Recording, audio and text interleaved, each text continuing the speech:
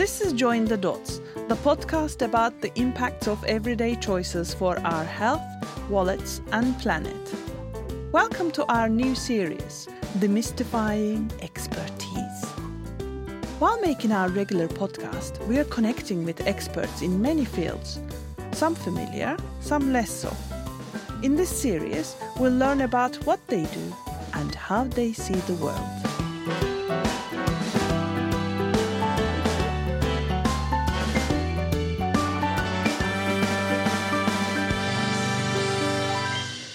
Welcome to our latest episode of Demystifying Expertise. Today I'm talking with Dr. Joke van Wensum, a coordinating advisor for sustainability and the environment for the Rijkswaterstaat, roughly the Ministry of Infrastructure and Water Management. Hello, Joke. Hello, Sabine. Good to be here. Thanks for joining us. So, can you tell me, what would you describe your field as? When I was young, I was a biologist, ecologist, soil ecology, and I did a lot about ecotoxicology. And then it was a lot of soils, and I changed jobs, and it became knowledge for climate adaptation. And now I'm covering the broad field of sustainability. At my work, the emphasis is mainly on carbon dioxide reductions. So climate mitigation. I think over the years I went from very narrow, although biology is certainly not very narrow, to something very broad. And sometimes I think my field of expertise is just about connecting people and connecting pieces of knowledge. Everybody I talk to seems to have a different definition of the term sustainability. What's your definition? Oh, really, Sabine? I don't have a real definition of sustainability. And actually, sometimes it helps not defining it, because then you start arguing about definitions. And in my whole career, about 40 years, I have learned that you shouldn't talk too much about definitions, because you lose the real debate about what you should do or what you should study or whatever. But if you want me to give some kind of definition about sustainability, I think it is everything we have to do or we should do in order to keep on going without damaging things so much that the future generations won't have the same standard as we have. That's a good definition. Now, I think your idea that sustainability should not be too tightly defined is different than the question of how we evaluate whether a specific thing or practice is sustainable. And if that is left too loose, it can hide a variety of sins. So what do you think about that dynamic tension between a loosely defined term but tightly defined criteria, perhaps? What I said in the beginning is that my main job is to connect people, but also to convince people that they have to work in a certain direction. And for my work, that's not a direction I defined myself, but it comes top down into the organization. And I have to help and support people to do the right thing. And if I start a discussion about what it really is, then it's not going to work. Apart from that, of course, it's good to have some kind of definitions about sustainability. And sometimes it's really hard to figure out what to do, because the different things we should do clash with each other. So we have all these nice methods in science about life cycle assessments and environmental impact assessments, and I don't know what. We all need to use them to really know what we need to do. And still there is such a big debate about sustainability. If you look at the energy transition, is it really necessary? And then once people are convinced, as a house owner, you need a lot of money to make your house energy neutral. Not many people have that money. And in the Netherlands, especially, it's a big debate about windmills, that everybody thinks they are important, but nobody wants to have them because they make noise and they create shadow. And I live in a small country, so competition for space is awful. And still, we know we have to do something. So I'm getting away from your question, but anyway. I want to go back a little. You talked about starting out as a biologist, then an ecologist, an ecotoxicologist. For our listeners, what are the differences between those? Yeah, I think biology you can define as a study to life on Earth, to put it in a very broad way. And biology is also a study about systems. Everything is connected to everything, and we have systems in our body and we have ecosystems. So it's a study about everything from the bacteria in your gut till the tropical rainforest or the oceans. And then ecology is especially about these systems and how these systems operate. For instance, how trees grow, how the leaves fall in autumn, how bacteria and fungi and animals are decomposing the leaves, and how the nutrients from the leaves go back to the soil and the tree next year takes the nutrients up again. Well, that's ecology for me, at least. And then ecotoxicology is the study of how toxic chemicals influence all those processes. And well, there's lots to say about ecotoxicology. It might range from tests with organisms, how they react on these toxic substances. So that are controlled experiments in the lab. And you can even derive some ideas about how much of these toxicants you can handle in the environment.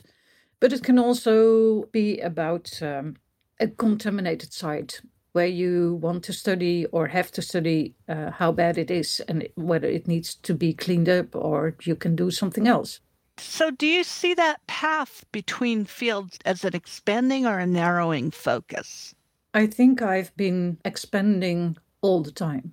And actually, I knew quite soon when I was studying biology, I really forced myself to do a topic on real lab research with these test tubes. Actually, that work is a lot about washing up the glass tubes. Same with chemistry. Yeah, same with chemistry. And then I decided that I love biology and I love science, but I really want to do something that matters to the society. So I quickly turned to something more applied science. And I think ecotoxicology is an applied science. So maybe ecotoxicology was a bit of a narrowing. But after that, I worked for a committee that gave scientific advice to the Ministry of Environment about soil policies. And then suddenly the whole field of soils was relevant for me. So agricultural soils, the use of fertilizers, pesticides. Here again, you have these potential toxic or nuisance substances. And then it broadened up. My topic for my PhD was ecotoxicology. And when I finished my PhD, I started to work for this committee, and then it broadened up. It was the whole field of everything: soil chemistry, soil ecology, physics, etc. So then I became more general. So I know a little about a lot. And sometimes that feels awkward because as a scientist, you are trained to know a lot about a little. And I noticed that dealing with people and the way you talk about your subject became more important than what I was talking about. And that has been a very long transition. So, is it at this time you started looking at things through the lens of ecosystem services? Mm-hmm. For our listeners, what are ecosystem services? Ooh, that's also a matter of definition. This is a quiz. Yeah. Well, we all live in an ecosystem, in a natural environment, and ecosystem services are the benefits we get from ecosystems. Maybe that's still fake, but it is about food, it is about feed, but it is also processes like pollination and a good soil quality and prevention of erosion and some health benefits. We have harmful substances in the air and ecosystems can filter them out, and ecosystems filter rainwater when it goes into the groundwater, and therefore we can use the groundwater without a lot of filtering as drinking water, things like that. So why does soil matter? Aha, well, I have a prejudice because I studied soils, but soils are very important. Soils give us food and feed and materials. They filter, you can shelter in it. They sequester carbon, which is very important nowadays with the climate change. There is an enormous amount of carbon in soils. And that is in some kind of interchange with the air. And the more carbon we release from the soils into the air, the worse it gets. Actually, we should increase the amount of carbon in soils. And we haven't figured out yet really how to do that. And a lot of carbon is stored in the soils in the form of oil and peat and things like that. So when I look out the window, one gets the impression that soil, dirt is everywhere. But soil is a precious and limited resource, isn't it? How is that? Well, soil's origin from rocks. So the big mountain ranges like the Alps, due to the weather, there is a lot of erosion in the Alps. So the fine material is brought down by the rivers and the snow and the ice. So it all ends up as sediment and it sorts itself. And in the end, you get layers of this material. And when the time has gone over it, it changes into soils. And these soils may differ depending on the parent material, it may differ in quality. And there are other ways of forming soils. For instance, here in the Netherlands and in the UK, we have received a lot of this erosion material from rivers. So our soil is very deep. But in some other countries, there is a very thin layer of soils, and it just depends on the conditions and where it is situated. So it's all about soil formation and where you are. But if you go outside, look at the different layers of the soils and look at how deep it is. I know in the UK, especially in these limestone areas, you have a very thin layer of soils. So you can't put a plow in that. You just can keep sheep on it. So soil is very precious. And also it takes a long time before you get a proper soil. So if you destroy the soil, for instance, because it's so dry or so intensely used that it blows away by the wind. So there is a saying that the nation that destroys its soils destroys itself. I can talk hours about soils, I think. I can relate. I love mud. Mud is my life. So how did you get from your soil committee to where you are now? I work for this soil committee about 26 years, which is a ridiculous long time. But then this committee was connected to the Soil Protection Act in the Netherlands. And there is a big movement when it comes to environmental laws. And so they are preparing an Environment Act, which is combining all those different pieces of legislation for the environment. And people at the ministry thought that would be a good idea to quit with this committee because they felt that everything about soils had been said and done and that we were more or less ready. So they put the committee to sleep, so to say, which means that I lost my job. And I found that very difficult. At the same time, I felt that if your main client is not motivated anymore to ask you questions, then what is the purpose of your work? The good thing was that I was allowed to look for another job within the ministry.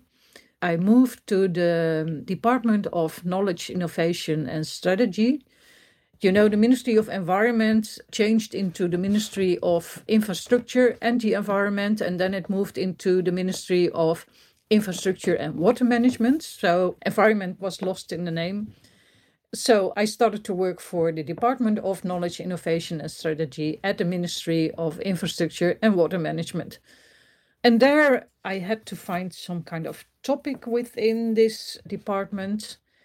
And I did two main things. I helped my colleagues who were working on climate adaptation. I helped them with the knowledge infrastructure on climate adaptation, especially for municipalities and water boards, because they are important partners in taking climate adaptation measures. That was one. And another major project I did was about the knowledge infrastructure in general for municipalities and water boards and provinces. You know, in the Netherlands, we have a number of national knowledge institutes, and the agenda for these institutes is set by the ministries. But a lot of policies have been decentralized. So municipalities and provinces and water boards have a lot more to say about how we deal with the environment. Therefore, they need more knowledge. So the idea was and still is that these other local authorities need knowledge from those national institutes. So some kind of cooperation was necessary or improvement of this knowledge infrastructure. And then we started with some kind of communities of practice, knowledge communities with people from all these different levels of authorities to talk about what is needed and how the knowledge can be spread in the best way. What does your typical day look like? I work at the moment in a small team, and so we meet every morning a quarter of an hour. And nowadays it's all online, but it used to be near the coffee machine, of course. And then we talk about the day and the things we do and whether we need help from somebody else or things that bother us or just being happy. So just we have some kind of contact and then we move on. And for me, it means that I check my email and then I often have a lot of meetings. Team meetings where we discuss progress, strategies, what are our plans, how do we need to move forward. I'm also chair of another team, so I have meetings with them. And then at this position, I started 7 months ago, and I'm still need to get to know a lot of people, which is rather hard in a time of COVID. So I phone a lot, I talk a lot. I prefer to meet through Teams or Zoom because then you can see people. And I work on a couple of documents I have promised. And now that I'm growing in my job, I'm quite often phoned by people or approached through email, and they have questions about sustainability. And I try to do my best to answer the question and to help to connect them with people who are far more specialized than I am, the generalist about sustainability. But I know who the people are they need to approach for that. So you're the hub, and then you send things out to various... I'm the hub, yes, yeah. So what keeps you in this? What's the most interesting thing about your job? Yeah, and therefore I think I need to explain a bit about my last change of jobs, which was 7 months ago. I worked for this Department of Knowledge, Innovation and Strategy, but at the ministry it's a custom to ask people to look for something else after about 5 years or something. Well, then I had a really, I thought, well, the next job might be the last job I do before I go with retirement. So I made some decisions about what I wanted to do, and the logical step would have been to get more involved in policy departments. But I didn't want that. I have been dealing with the policy departments for a very long time, and I thought I'm too impatient, I think, to work there. I want progress and policies in every country. You have the government, you have ministers.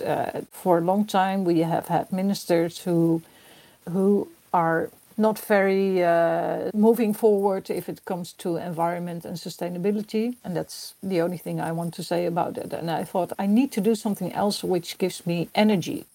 I started to look for another position, and then I looked at this Rijkswaterstaat because, you know, when you are working on policies, it's rather abstract. It's all paperwork and it's fancy wording and it is being sensitive about things. But then when you move to a place where they are discussing how to work on the Water Framework Directive projects, where they have to improve the quality of the river, or when you are thinking about a new maintenance contract for the floodplains of the rivers, or you have to make a new bridge or to do a major works on bridges or motorways or whatever, then everything comes together. It's not anymore about climate change only or about soils only. It's the combination of everything. And I find that very interesting because there you really need to balance the different interests and the different topics and the different goals you have.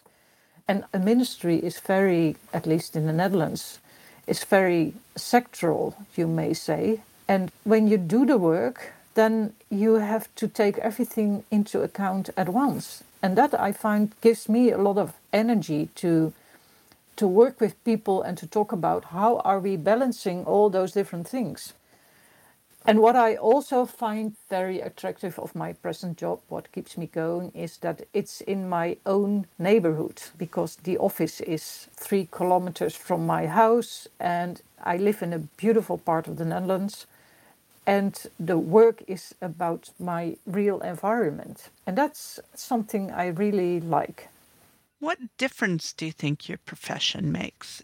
I think at the moment, the difference I can make, I don't want to say that I make it because I just started, but I can make, is that we are going to work more in a sustainable way. And that doesn't mean anything. I agree with you when you don't define sustainability. So the goal is to have a very strong reduction of carbon dioxide emissions from the works we do. So that's about putting asphalt on the roads and the traffic we initiate in our works and the shipping movements and whatever. So I try to help people to make sure that that's included in all the things we do. So that's the difference I'm trying to make. So it's rather exciting to have the opportunity after years in more abstract policy and science to be at the coalface and try to make these concepts really work, Yeah. to solve real problems and engage with, as you say, cross-sectoral groups. Yeah. What do you think your biggest challenges are in that job? Well, in my department, there is a bit of a clash between the frontrunners and the average people, because the frontrunners say you're doing nothing, and the other ones they say but we are trying, but we don't know what to do, and by the way you don't have money for this, so so my challenge is not to lose the frontrunners and to get movement into the other people. In your job, how much do you face the active, not just maybe the hesitant or indifferent, but the aggressively anti-progress, the climate deniers, the anti-regulatory people that we see to be quite vocal in some countries? Are those an issue in your experience? They are. Well, there are even some people within my company, or in my department, I should say. It's not really a company, it's the department of the ministry. There are people who think that it's irrelevant and we shouldn't do that at all, or in the best, they think we do the wrong things. Mm-hmm. But it's the policy of the department. We have to do it. And so I step in at a good moment. There is money for it, and there are internal papers saying we have to work sustainable. So that's the easiest part. But as we maintain large areas in the Netherlands, we also have to cooperate with all kind of other authorities and stakeholders and people. And sometimes it's a problem. Especially we have a big nitrogen crisis in the Netherlands, and that affects especially the farmers. So farmers feel very threatened in the Netherlands. And I'm really worried about these groups that threaten politicians, they threaten journalists, they threaten scientists. There's a lot of turmoil in the society at the moment. And of course that affects my work too. So, is there something about the way of thinking or the way you have learned to frame problems that you think might help people make better or different choices? Of course, I knew this question was coming, and I've been I've been thinking about it. What is the major lesson I learned over the past, let's say, 40 years? You know, science is rather competitive. It's about money, getting funding, who is most clever, who is getting the professor's positions. And when I worked for the policymakers, I learned that that's really a weakness of science, because if you have 10 scientists, they all have another definition, another idea, a better idea.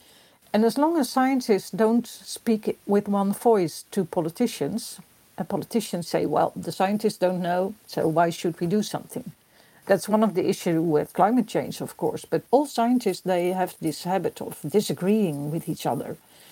So it takes a really lot of effort to get one voice out of the scientists. And you see with this International Panel on Climate Change, they have really tried to speak more in one voice. And then finally, the policymakers accepted that something really is happening, because this panel is now an authority in its field. So there something could happen. But this tendency of scientists always saying what my neighbor is saying is not right, scientists should work more together, I think. That's something I really learned over time.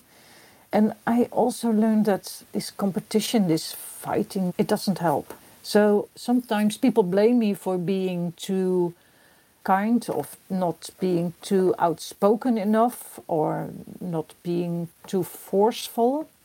Partly that's me, but it's also a deliberate strategy nowadays.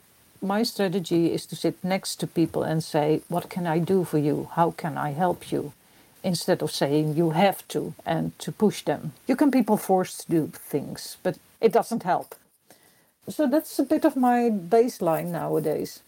First, I want to say that your conclusion there is very much in line with what I think our philosophy is on Join the Dots, trying to help people understand the trade-offs and different aspects of something, but recognizing that the choice depends on people's own personal situation, and trade-offs are not scientific, they're normative or societal.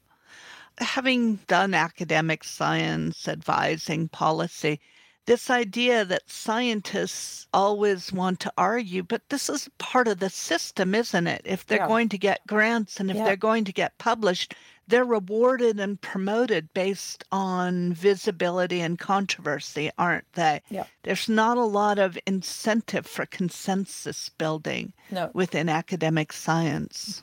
And that's a pity, because it gives a lot of confusion.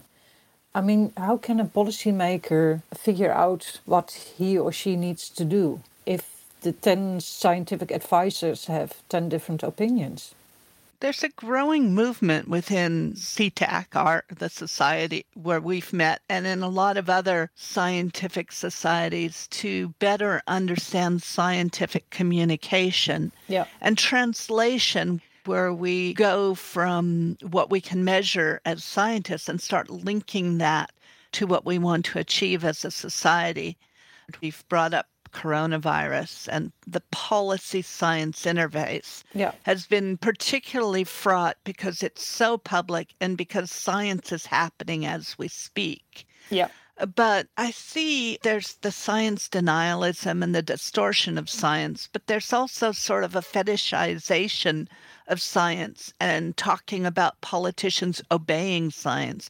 But that's not realistic either, is it? Scientists are supposed to inform, hopefully, as you say, with a clear articulation of uncertainty, the potential consequences of various alternatives.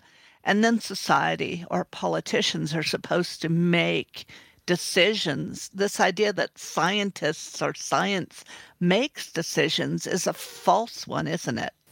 It certainly is. I mean, I don't know how it is in the UK where you're situated, but in the Netherlands, this whole corona crisis is, it's awful. But at the same time, it's from a scientific point of view, a scientific study about how science is used and communicated. It's really wonderful. I mean, in the beginning, our Prime Minister said, we are going to do what the scientists say. And nowadays, you see that sometimes the government decides something which is against scientific advice just because the public wants it. We had a big debate about when to reopen the shops.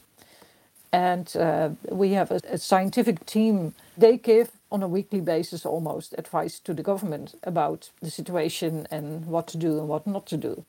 And this team said, well, it's too early to open the shops, but it was impossible not to do something for the public because they started to disobey, they started to ignore the basic rules, they are fed up. Yeah, and then a politician have to decide whether, well, they know that scaling down certain measures will mean that we have more infections and maybe more hospital admissions and more people dying. Yeah, this balance, that's strictly for the politicians. And that's a very big responsibility. There have been some terrible and wonderful lessons about science communication. Yeah. And we're going to need to step back and see what we can learn going forward. Yes, certainly. And at the same time, I hope not to experience such an experiment again. But people argue that this is almost a dress rehearsal for climate change, which is just a much more substantial but slower moving catastrophe. Living in a country which is more than half below sea level. Oh, that. Oh, that, yes. So I worry about that. There are different opinions about that. Some people say that in the end, lack of money to take the measures to keep us safe will be the wall that will turn everything. Because once we can't afford anymore to build higher dikes or better delta works or whatever, then we have to do something. And then you must hope that we have enough time to do what we need to do. But I don't think it will be in my lifetime, so I worry for my children. Yeah. Yeah. Well, I mean, your country, more than most, exists due to massive management and engineering. So I've found in my experience on various other policies, often the equation is different on how aggressively you manage or intervene in processes when the very existence of your country depends on it. Yeah, at the same time, because we put dikes along the rivers and we have this big delta works at the end of the estuary, this means that what I said in the beginning, how soil is formed, is that every year you get new sediment out of higher countries that reinforce, so to speak, your own country. But we ended that process by the dikes and all those works. So it means that the benefits we got from the mountains, this ecosystem services, so to speak, is gone. So the heightening of our own country to keep it above sea level is ended. If you look at it on a large scale, so sometimes I like to tease people and say, well, we have to get rid of this delta works and we have to remove the dikes. But I mean, you can't do that. This brings us back to a key theme that's reflected in your career path as well. It's all connected, and how you look at systems to make the right decisions needs to be an ever-expanding scope, and all choices have consequences. Yeah. And society has to decide how to prioritize that. And that's sort of what you help them do. Thank you very much. Thank you for allowing me to talk about myself. Actually, I don't really like that, but I hope it is interesting for the listeners. Thanks for listening. And thanks to the rest of the team. Neil McEwen on sound and music. If you enjoyed this, look out for our upcoming episodes and all other info on our website jointhedotspodcast.com.